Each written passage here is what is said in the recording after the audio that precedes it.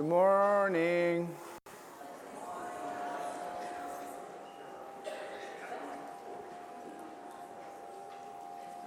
Good morning. Hey! Either a UFO is hovering. All right. Good morning, everybody. Revelation 19, verse 6. And then I heard what seemed to be the voice of a great multitude,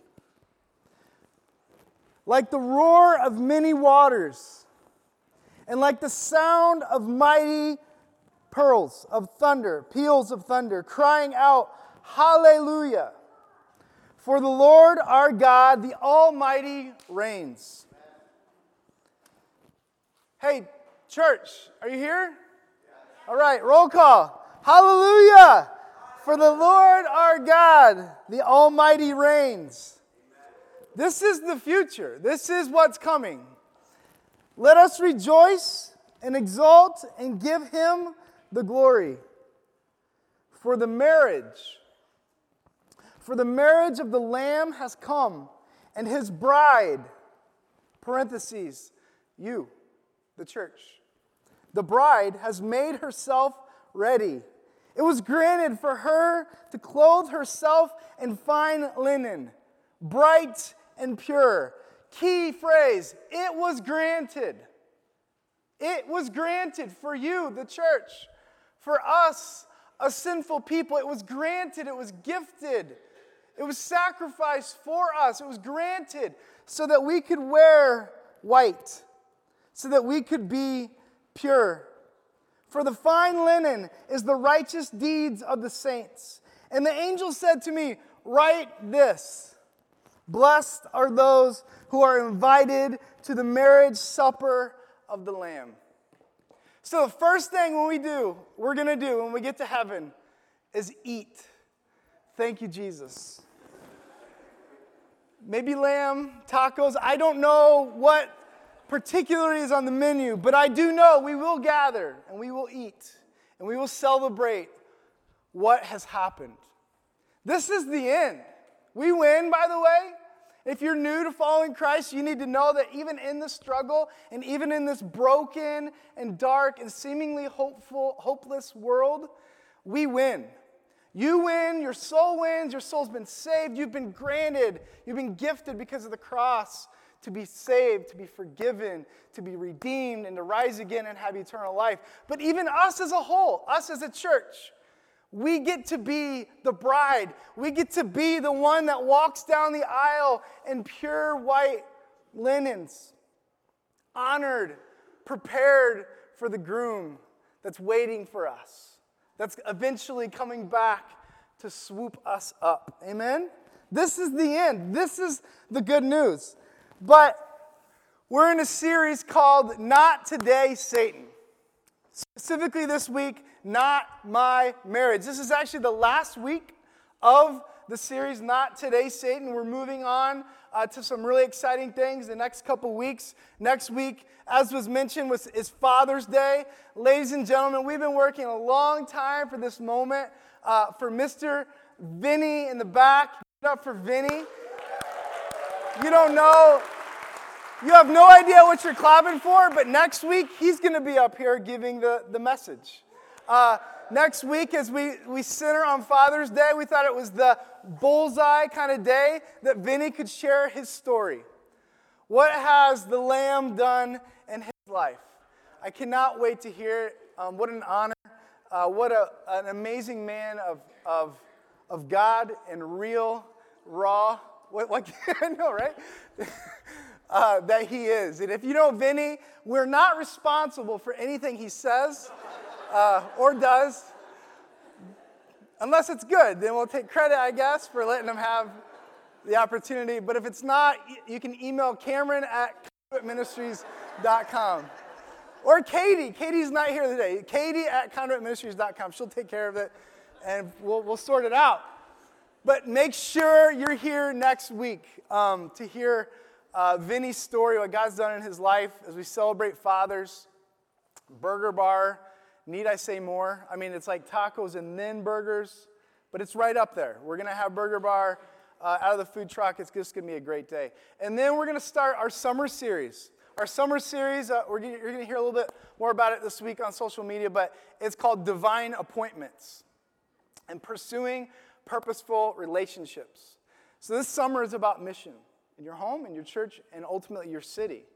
So we want you to be thinking about, be praying into those divine appointments, those divine moments, both with people that you know really well and people that you've never met before. What is God drawing you into? What divine appointment is he bringing you into? So we're really excited about spending 10 weeks on that and taking us through the summer. But as we end, not today, Satan, I'll be honest, I'm done with Satan. So done with the devil. I'm done even talking about him. Like, I don't even want to mention his name. I'm going to get to where he's headed. I'm going to get to where his fate will bring. I know you're like, whoa, you're like taunting. But we're staking a claim in the name of Jesus, right? We're not trying to poke the bear, but essentially the bear has been conquered by the Savior Jesus Christ. And his Spirit, the Spirit of Christ, the Holy Spirit, indwells inside of us, lives inside of us. And that same power that raised Jesus from the dead lives inside of you. So we have nothing to fear. We have nothing to be consumed by. We have nothing to be overwhelmed with, especially in regards to our sin, especially in regards to our church, especially in regards to our marriage. Pastor Cameron did an amazing job the last 2 weeks centering on marriage and the oneness of marriage. Super practical, super clear, super helpful. Amen? It was amazing to walk through even just the divide and conquer strategy of the enemy and what he wants to do in the oneness in our marriage. I know that there are people in this room that are married and that like is super applicable and super helpful, and you see the strategy and it was edifying. But I also know that there are people in the room that are single or maybe not at the point in life that they are married or they've been married, or maybe you're here today and you're divorced or a widow or whatever the situation may be. I actually want to address you today. I actually want to take a moment and see in Scripture, what is the purpose of marriage? What is the point of marriage? Past oneness between you and your spouse, past procreation, past like a family, past all that. Like let's just take a moment and let's zoom out more than 30,000 feet. And let's zoom out and let's see what was God's intention. Not for the relationship, but what was the picture he was trying to give us. And again, if you're in this room and if you're like me or any other married person, there's weeks, especially when we're talking about marriage, where it's like, are you serious? Are we talking about marriage today? Like, today is not the day. Not today, Corey. Let's skip the subject. This is not a good week for my marriage. And maybe there's ups and downs, and there's the reality of that. I really want to go up.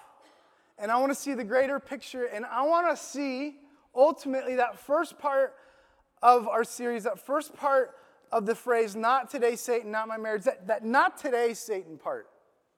And I want you to leave with the reality of victory, not only Satan's fate, but our victory. Your victory in the name of Jesus, no matter what you're facing, no matter what you've been through, no matter what you will go through.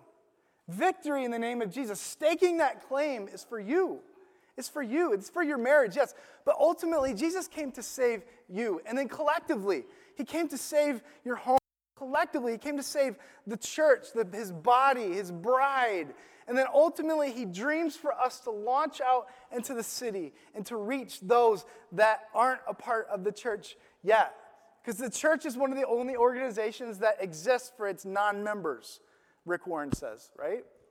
It's the only organization that exists for its non-members. We're on mission to the city. We don't know what God wants to do. He's sovereign. He can sort all that out. He's fully capable to do it. But what has he asked us to do? He's asked us to go on mission. He's asked us to go and to preach the gospel to every creature, baptizing them in the name of the Father and the Son and the Holy Spirit. And we do that through our love, and we do that through these intersections of relationship. But something gets in the way. The enemy gets in the way, and I want to talk a little bit about that this morning. So park in Revelation 19, and I'd like you to go to, because we're going to come back here, but 1 Samuel 17 is where we're going to be. 1 Samuel 17, and I'm going to ask my wife, she doesn't know this is happening, we're going to ask my wife to come up and do a trust fall. I'm just kidding. I'm not going to make you say anything or anything. Just come on up here. And then could you get that, Vinny, could you get that egg salad sandwich ready for Cameron? Up here? Yeah, come on up. So, by the way, Pastor Cameron loves egg salads, and sandwiches, and pickles. Just a side note. So, this is Brianne. This is my wife. That was not very welcoming and warm. But, yeah, thank you. So, I'm sorry. Okay. So, we stood here, not here, but somewhere in Canada, and Tillsonburg, Ontario, and we got married 14 years ago-ish, right? And we stood in a church, and we were shaking a lot like we're shaking right now, actually. But I remember this moment, and in one way, it was the most beautiful, amazing, great moment of your life, right? But there was also this, awkwardness to it, mainly because, kind of like it is now, we're just holding hands and looking at each other, and there's, all these other things going on in the room. And I remember specifically getting in trouble because I kept talking. I was, trying to have a conversation because we're just, looking at each other, right? And there's all these other things happening. Ultimately, my point is that, I was zoomed in on the moment, but my wife was trying to draw the attention to everything else that was going on. That there was something more significant going on than just me telling her for the 100th time how beautiful she is and talking about other things, right? Later and that kind of deal. Stop. Don't go there. But sometimes, thank you, babe. You can go sit down. Yeah. Sometimes there's this. Am I in trouble for that? No, maybe. She's smiling. That means I'm in trouble. Sometimes there's something bigger going on, something grander going on. Steve and Taylor, see you. I got the amazing privilege to officiate their wedding last Saturday. Their beautiful property that there was a deluge that went through it the night before, ironically enough. But it was a beautiful day, and it's great to see you. Great to see you're still together. That's a big plus. But to stand there, one of the things that I talked about in this wedding season, right? And there's a few couples we're walking through this process right now, and it's such an exciting season, right? And I told this same similar story, and my wife was like, you got to stop telling that story at weddings because it's just, but I'll say it here and I'll be done with it, all right? One of my favorite wedding stories was this couple in Cambridge, Ontario, which, by the way, I have a really great friend from college, Nick Ruby, that is here visiting from Toronto, and his wife, Suze, and their 4 beautiful girls. They're from Ontario as well, but there's a place in Cambridge, Ontario that this couple got married several years ago. And I saw this video. It was a news clip of their wedding. And what had happened is they did the ceremony. It was picture time. They went to this park, and they were taking pictures. And ultimately, they were standing next to one another, and the wedding party was all there, and they're taking all these pictures. And all of a sudden, they turn around, and the groom was gone. The wedding was done. So, it was a done deal. So it wasn't like he was running, all right? He maybe should have ran an hour before that, but at that point, it was just too late, right? He's just gone. And they're looking around where did he go? And what they remember was that when they first got there was a bunch of kids playing in the water, like a river behind the park. I guess they had asked the kids to move because they were in the pictures. That would ruin the wedding photo album. Like, oh, there's that kid too. But all the kids left, but apparently one. And one boy was struggling, and he was drowning in the water. And the groom took off to rescue him. And so they turned around, and the groom was gone, and they quickly realized that he's way down at the river helping this boy and resuscitating this boy, and the boy lived. And it was just an amazing story. But the groom said something on the news that I'll never forget. He said, I realized in that moment that day was about something bigger than us. And even though he's got a tuxedo soaking wet, I think they were okay with it. I think because they realized that their marriage, that their ceremony, like there was something bigger happening, there's something greater going on. And I think that's ultimately, when we say a word like marriage, if things are like okay in your life in regards to marriage, like there's this like, yeah, marriage. But maybe marriage for you, that's like a trigger for something extremely painful in your life, or something that you've not been able to experience yet, or something that just aches and pains a part of your heart or soul that you've lost something. And I want you to know that your success in marriage, it's not ultimately about you. It's not. Whether you're together or not together, whether you're married or not married, it's not about that. Like there's all these earthly implications of marriage that we've talked to, we've been there. But today I want you to see the greater picture. The point of marriage was to bring glory to God. So there's this idea, especially in our culture, and unfortunately in our church Christian culture, that if we don't have it all together in our marriage, or something went wrong in our marriage, or they left, or just didn't work, there's this like pensive, unfortunately, this pensive, unfair reality that comes with that. And I need you to know that God's perspective is less on how your relationship went, and he's more pressing into the idea of his own glory. Because there is a purpose to this. And whether your own marriage was a success or not, or whether you are married or not married, you got to zoom out for a moment to see the glory of God. And you also need to see that there's an adversary, there's an enemy that's lurking at the gate. He will destroy you. And maybe you're in this room today and you're like destroyed. He's destroyed your heart. He's destroyed your life. He's destroyed your relationships. He's destroyed your friendships. Maybe even all the things that we've walked through during this Not Today Satan series, you've looked at it and be like, yep, the lion devoured that. Yep, the lion devoured that. And you feel defeated. And it's as if God, in this moment, wants to raise your chin and lift you up, and he wants you to see him. And he wants you to see his purpose and his glory and the eternal purpose of marriage.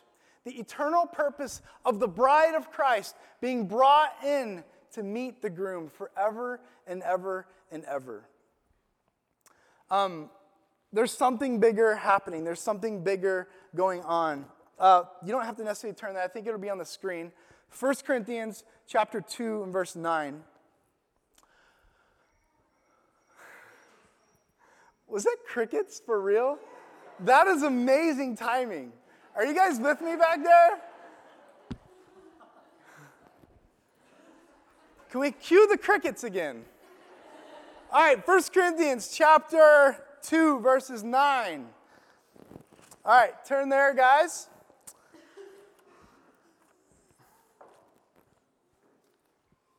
Oh, there we go. Right on. But as it is written on the screen, what no eye has seen, no ear heard, no heart of man imagined, what God has prepared for those who love him. Now, obviously, the context for this is so big, and it's so wide, and it goes from every direction to every other direction, and it applies to every part of our lives. But today, in regards to the big picture of marriage, you need to see this. So maybe you're in a spot where, like, it's like, as I just walked through, it's this incredibly painful, incredibly hard thing. You need to see this. And maybe you're in a marriage where, like, you're just totally at odds, and you know it's going to work out, and you know it's going to be fine, but there's no harmony, there's no humility, and there's all this turmoil, and there's all this tension, and there's all this conflict. Maybe you're in this spot that you need to see this as well. See, every single one of you are at a different spot, but you're all united as one church, one body, one Savior who sees you, who knows you, who's made you. And he's telling you right now in his word, I know I'm pulling it out of the context for a moment, but I think it completely applies to where we're at today, that no eye has seen. You have no idea. You couldn't even imagine what God wants to do, what he's prepared for you, what he's prepared for your marriage, what he's prepared for your broken heart, what he's prepared for these relationships that have been fractured. You have no idea what he wants to restore in you. You have no idea. And he's so passionate about it. He's so passionate about that restoration because he died for it. He was willing to lay it all down, not just to save you, but to save the church. So that someday there would be a marriage supper of the Lamb. That the grander picture of marriage was that this is what our relationship with God was supposed to be like. That we're the bride, we're the unfaithful whore bride that has literally turned our back in sin over and over as the church. Like we stiff-armed God over and over and over, but yet he's faithful and he's going to show up. And he still lets us wear white. And he still lets us walk down the aisle with all the pomp and circumstance because he wants to honor his church. He wants to grow his church. He wants to breathe life into the purpose of his church. So don't get discouraged. Get your head up. No matter where you're at specifically. The church as a whole, you got to stop worrying about what's in your home for a moment. Just for a hot second. And see the collective big picture of what God is doing in his body, the church, the bride. Because someday, we're going to show up. We're going to be at the marriage supper of the Lamb. We're going to walk in. Our name is going to be, because it was written in the Lamb's book of life, because we accepted Jesus Christ as our Savior, because by faith we pursued him, we denied ourselves, and we had a relationship with Jesus. Because of that, the Bible says that our name is written in the Lamb's book of life, right? What an amazing book. But because our name is written there, because of our faith in Jesus, our name is now on a table somewhere. Imagine this one long, never-ending table. And somehow we all get to sit next to Jesus. We all get to have a conversation the whole time with Jesus. We don't have to take turns. It's not like the at dinner table where everybody's talking at once and my head is spinning and somehow Bree's shouting out answers and connect with everybody. It's like a chaotic moment. Jesus gets to be with us forever and ever. And so we walk in and it's this table and our names are your name's on. Cool. Good to see you at dinner. Yeah, awesome. Oh, good, you made it. That's good. Glad your name was in there. That's great. Awesome. And here we are. I think all of the drama and all the pain and all that guilt and shame that you're feeling in regards to where you feel you've not had success in your own marriage currently or in the past, it's like a moot point. A moot point. Why? Because Jesus is in the room. And the marriage supper of the Lamb is about the lamb. Not like lamb that we're eating, but the lamb that was slain. The lamb that was sacrificed for our sins. The blood that was shed for you and me. Guys, we got to stop for a second. In that moment, forever to be the longest dinner ever, right? Jesus is the center. He's in the room. He's in the room. Psst, psst, psst, psst. He's in the room today. In fact, he's in the room. If you're a follower of Jesus, he's dwelling inside of you. He's living in you. His Spirit has promised to indwell the believer. And so when we come together, there's this beautiful concert choir, this beautiful moment where we get to collectively not just worship, not just sing, not just learn, not just do life together, but we get to be the bride. Jesus is here. His Spirit is here. And I wish so bad we could see Jesus. I wish we could just be like, dude, you're in there. Or I had some health issues recently, and they did all these scans, right? And there's a lot of stuff in there, but I didn't see Jesus in there. I wish we could actually see him, but what's happening is his Spirit is in there.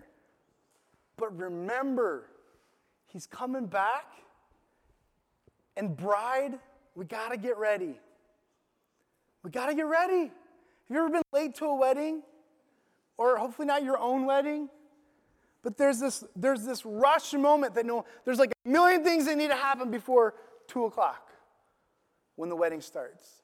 There's this rush and this hustle and bustle and excitement. But if something doesn't go right, or somebody doesn't show up, or the hair people, the makeup people, or this, that, the limo, whatever it is, doesn't show up, it's like chaos because there's this moment that needs to happen. Guys, get ready.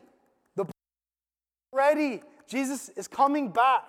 He's coming back to actually coming back. Like face to face. Jesus rose from the dead. His body rose from the dead. His ascended body went up to heaven, like the physical form.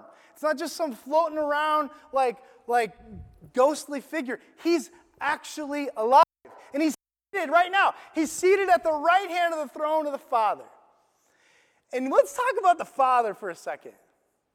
The Father God the Father, what did he do with Jesus? Are you with me still? I'm just trying to give you a bigger picture of marriage. What did the Father do? Like dad, if you're married, hopefully you called the dad first to get permission. Hopefully you made that painfully awkward phone call, right? There's this wonder when it's ringing, and you hang back up, right?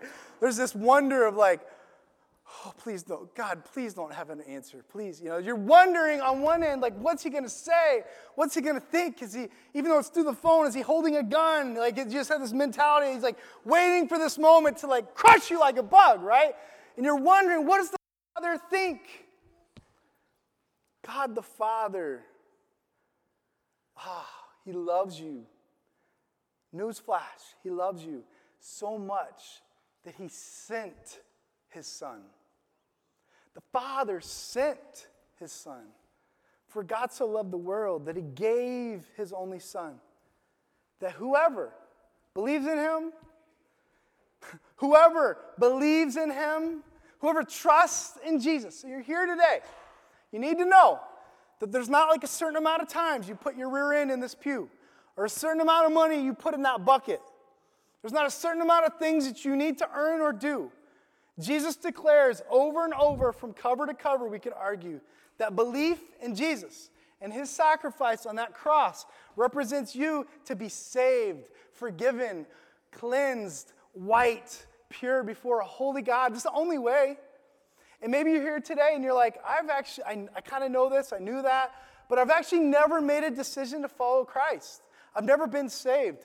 Let's do it right now. Let's do it. Why not? So it works like this. You recognize everything we just talked about.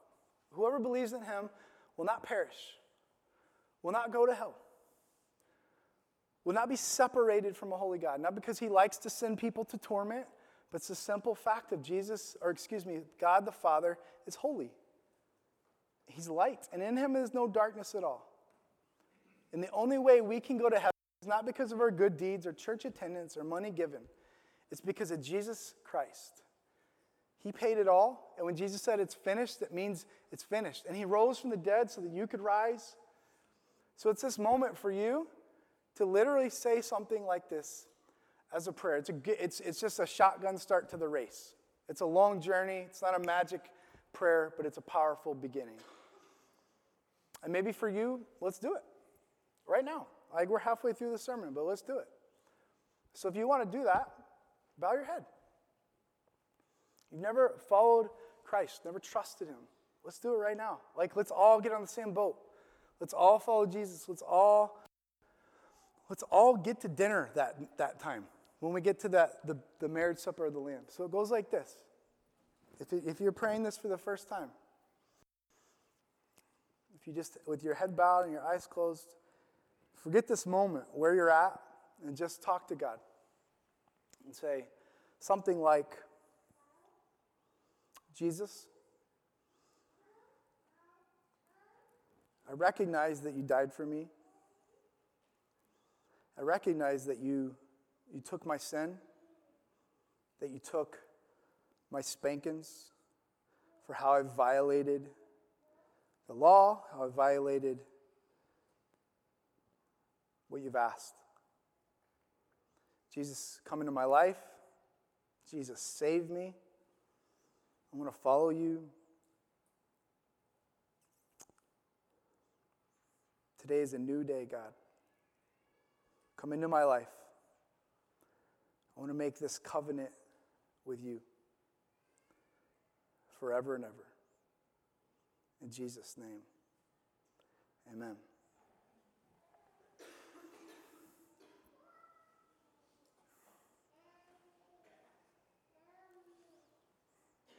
It's awesome.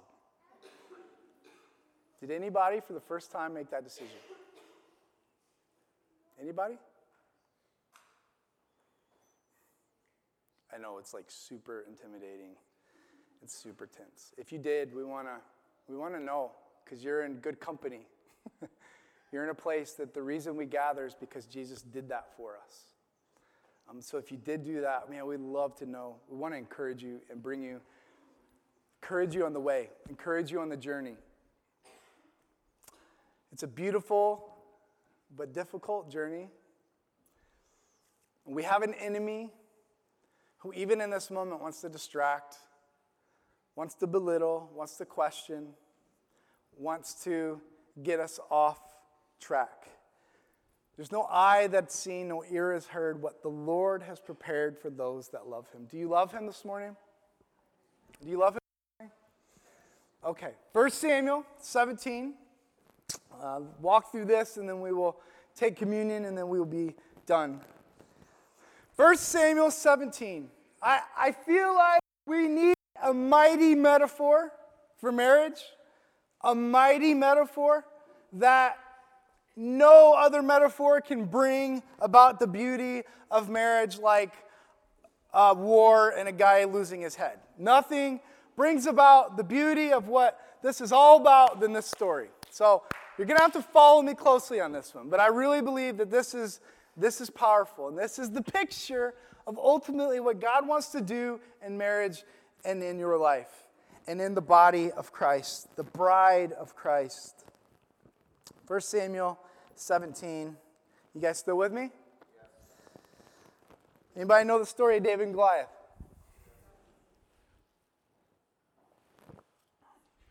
It's a doozy. All right, so just to give you some background, Israelites, God's chosen people, God's brought them out of bondage, out of slavery, delivered them over and over, and there's a cycle that's happening of like, wait, I just saved y'all out of the dirt and the mud you're in, but now you're like, you rolled back in it. How's this work? All right, I'll redeem you again. And there's this cycle. Does it seem familiar, right? That's the picture of the Israelites. Actually, another picture of marriage, another picture of the body of Christ, another picture of the bride of Christ is the Israelites. It's just why the Old Testament, the Old Covenant is different, and why we focus so much on Israel is because it's a picture of what God's communicating. So you have the Israelites on one side, and you have the Philistines on the other side, right? The bad guys, the uncircumcised dudes, the guys that were not, stay with me, all right? There's purpose to that, because like half of y'all just went.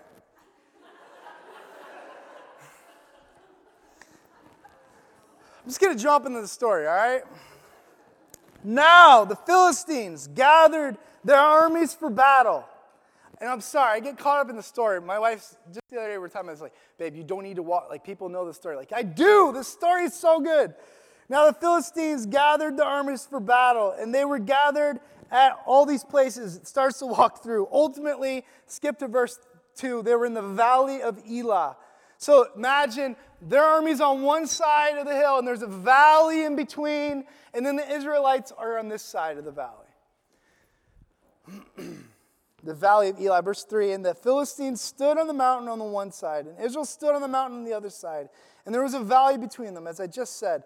And there came out of the camp of the Philistines a champion named Goliath of Gath.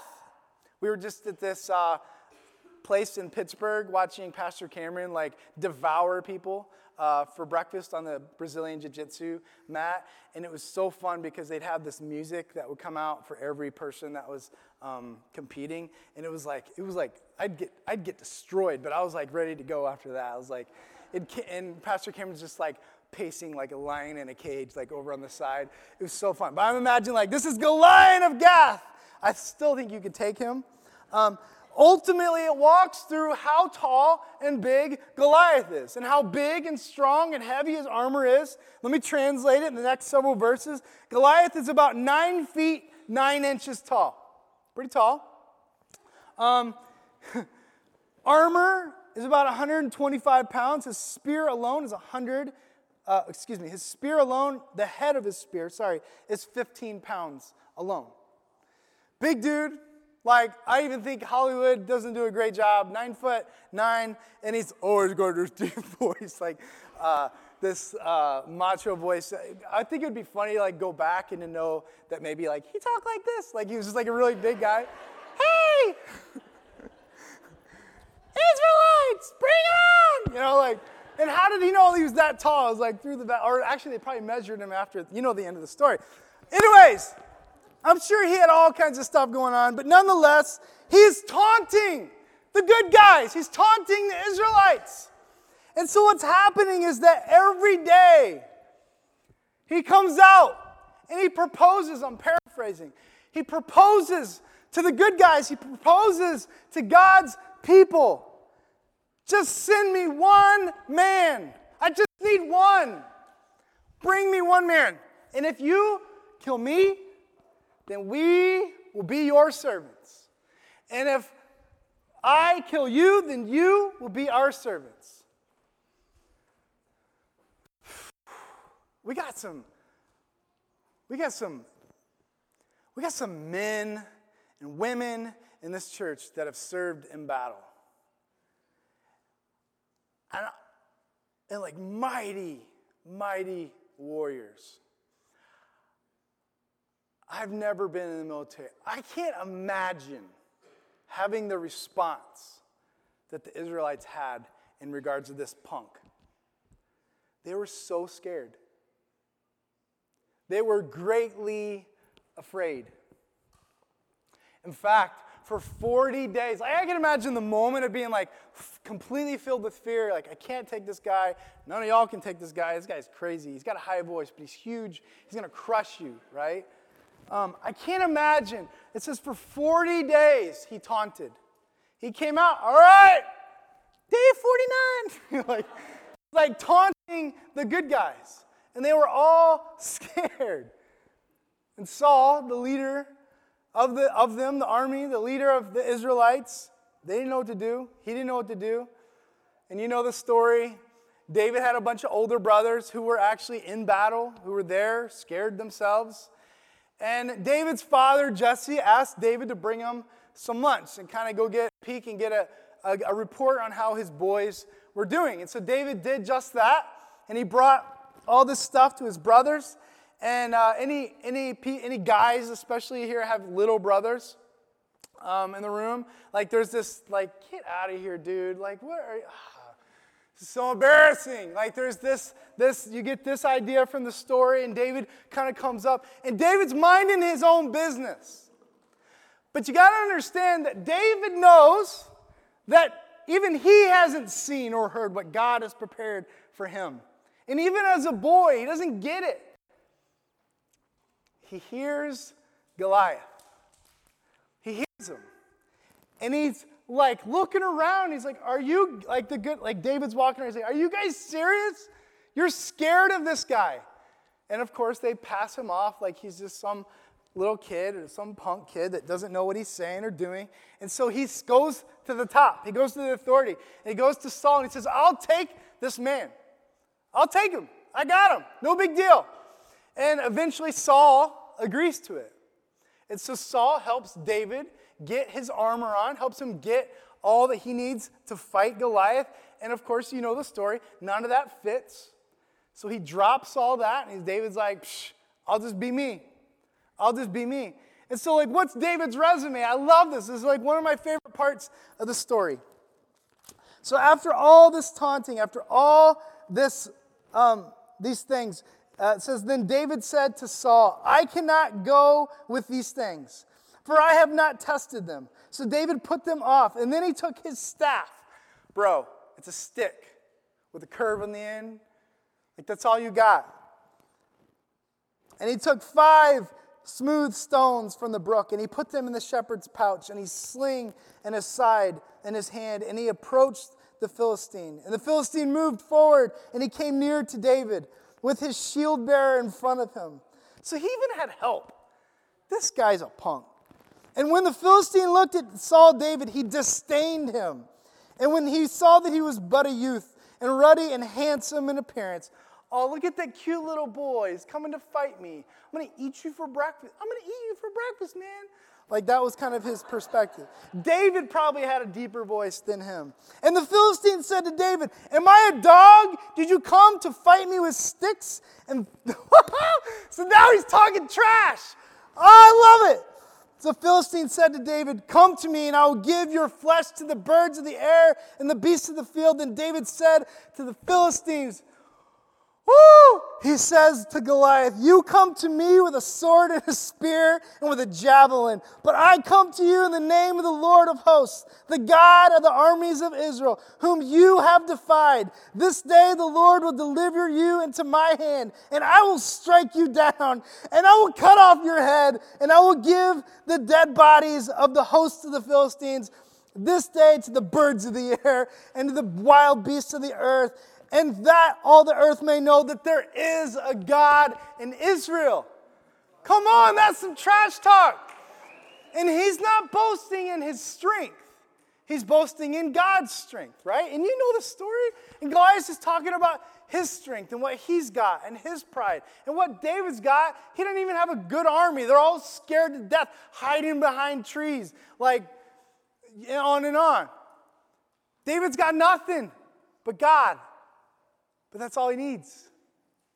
And in this divine appointment, in this divine moment, he challenges back. He's like, I'm going to feed you.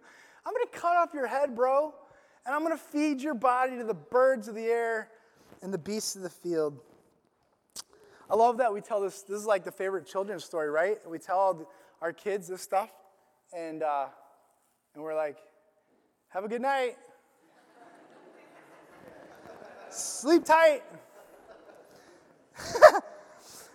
And all that the assembly may know that the Lord saves not with a sword and a spear, but the battle is the Lord, and he will give you into our hand.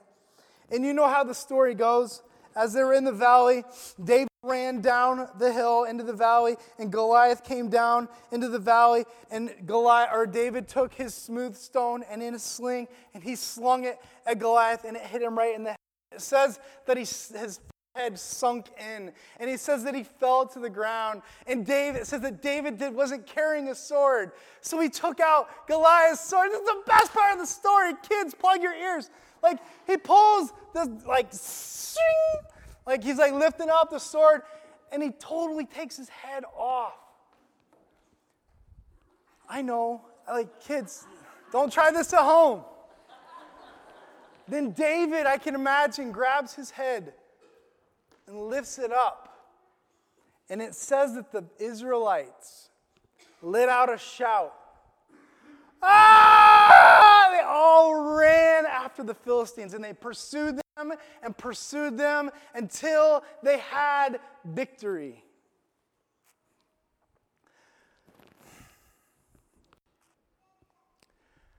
I know that we like to be the hero of our own story.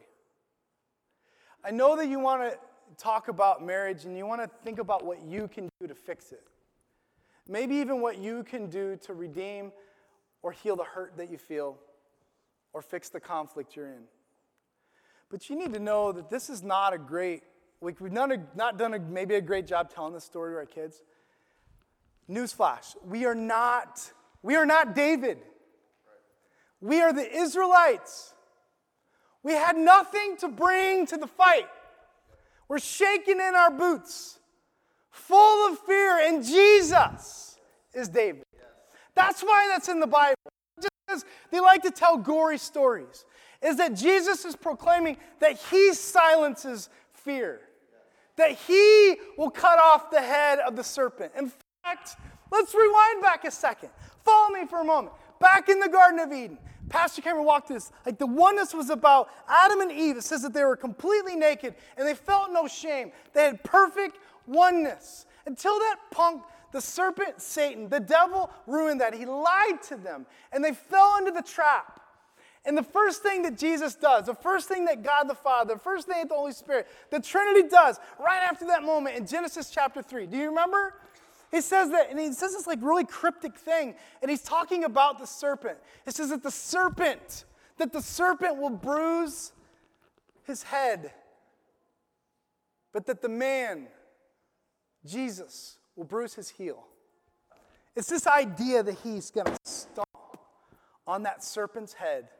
It's this reality that head will be cut off, that the enemy will be cut off. It's this reality that, yes, even now, through Jesus on the cross and your faith in him and Jesus' body rising from the dead so that you can have eternal life in this broken life in the 75 years you're given, that's the victory we feel.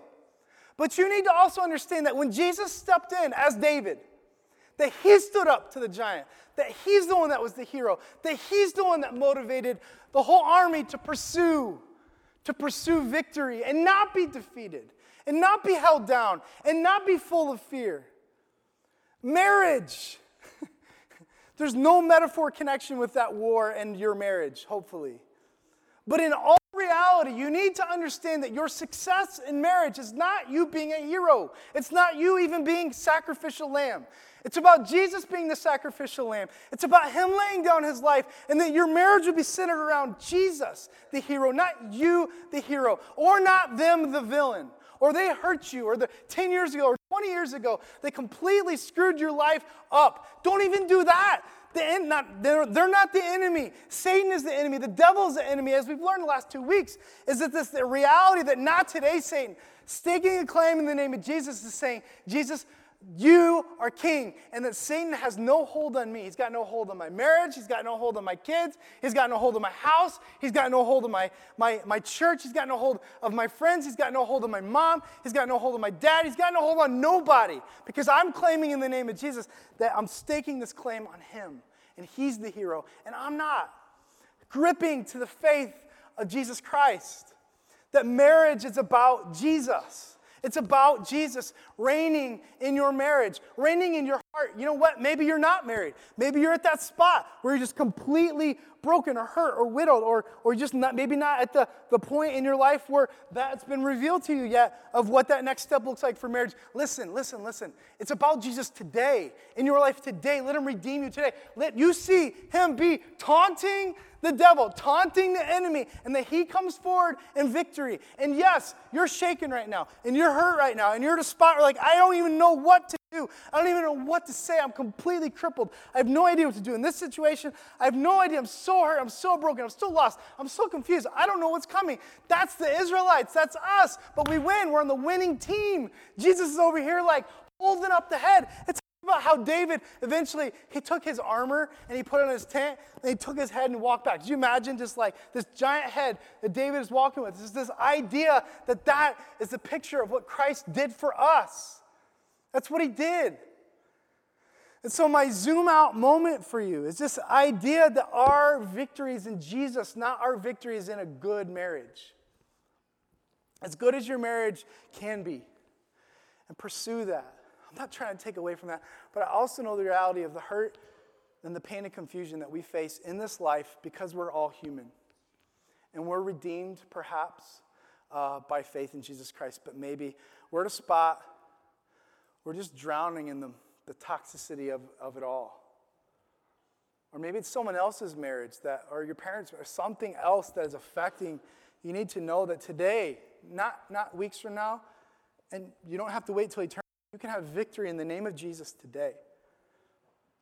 Stake a claim. Offer forgiveness. Seek peace. Look it right in the face. Look it right in the face and do everything in your power, as it says in James, everything in your power to bring peace to the situation. There's so much out of your control, but you bring what you can in that moment, peace. Our victory was in David.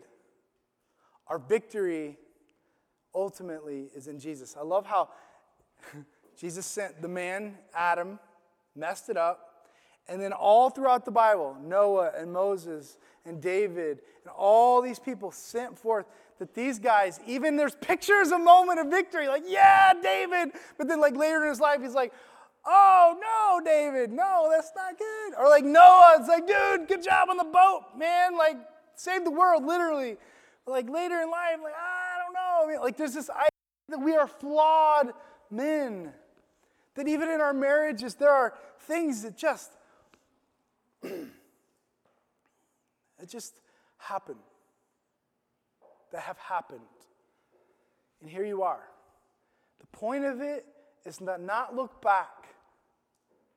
The point of it is to look present and victory and forward victory.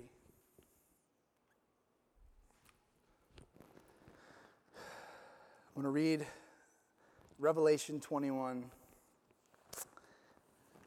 verses 1 through 5. I want you to see it, or it might be on the screen.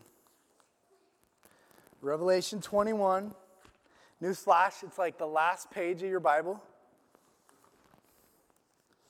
And then, no, actually, Revelation 20. This is awesome. You want to talk about the reality of the future fate of the devil? When the devil reminds you of your past, remind him of his future. When the devil reminds you of your past and you're forgiven in the name of Jesus, you've asked for forgiveness, you've confessed your sin to Jesus, you're following him, you remind the devil of this. You don't know what to say? Read this. Read this out loud. Verses 7 of chapter 20.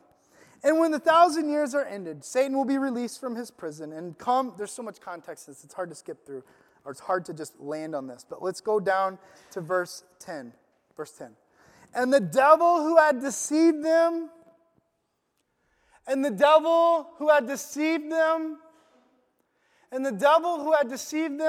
would you raise your hand if you've been deceived by the devil? And the devil who had deceived you. And the devil who had deceived me. Wait for it.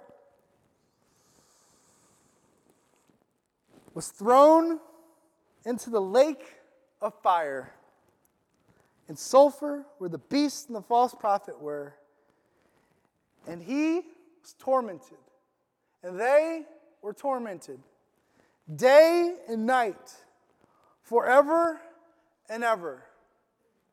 And in the commentary, it says that Corieret's boot is on his rear end, pushing him down into the lake of fire. Hell was created for him. It's never God's design or desire that you should perish. But rewind, what did he make provision for? For you to be saved, for you to be redeemed, for you to have victory. You're on the right side. Hang on. Trust Jesus. You see the victory right ahead of you. And he promises the future that the enemy will be cast into the lake of fire forever and ever. That's why heaven's so amazing. It's because the devil has no hold on you to deceive you. You are set free from that. You are set free from his bondage. You are set free from temptation. Amen. Like, come on, who wants release from that? I do. I can't wait until that day. And I'm not saying that you should go out guns blazing, poking the bear, and challenging him as David did Goliath. Because again, you're not David. Jesus is David. He stood the gap in our life. And he stood the gap for the picture of marriage, so that we would someday reunite and have the marriage supper of the Lamb. That feast, that moment will be the greatest moment of victory. It would be a celebration. The enemy is defeated. Silence fear in the name of Jesus. That's the design. That's the idea. That at the name of Jesus, every knee will bow and every tongue confess that he is Lord. You're on the good guys team. You're on Team Jesus. Put your faith and your trust in him. So how do you do that in reality? And what does this mean in regards to communion? You have that Bible. We've been kind of cover to cover in relation to Genesis and Revelation and a lot of places in between. But if you divide it like 2/3, you kind of divide it in half. You have the Old Testament and the New Testament. You have the Old Covenant and you have the New Covenant. Hey, like newsflash, this covenant of salvation, of redemption that has been offered to you, it's not some wishy-washy come and go type of deal. This is a covenant. In fact, Jesus says in Luke 22 that Jesus, when he took with his disciples at the Last Supper, and he said, "This is my body."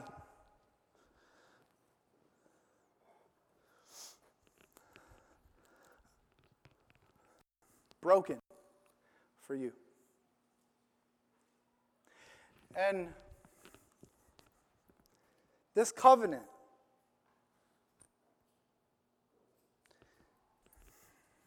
this is my blood shed for you.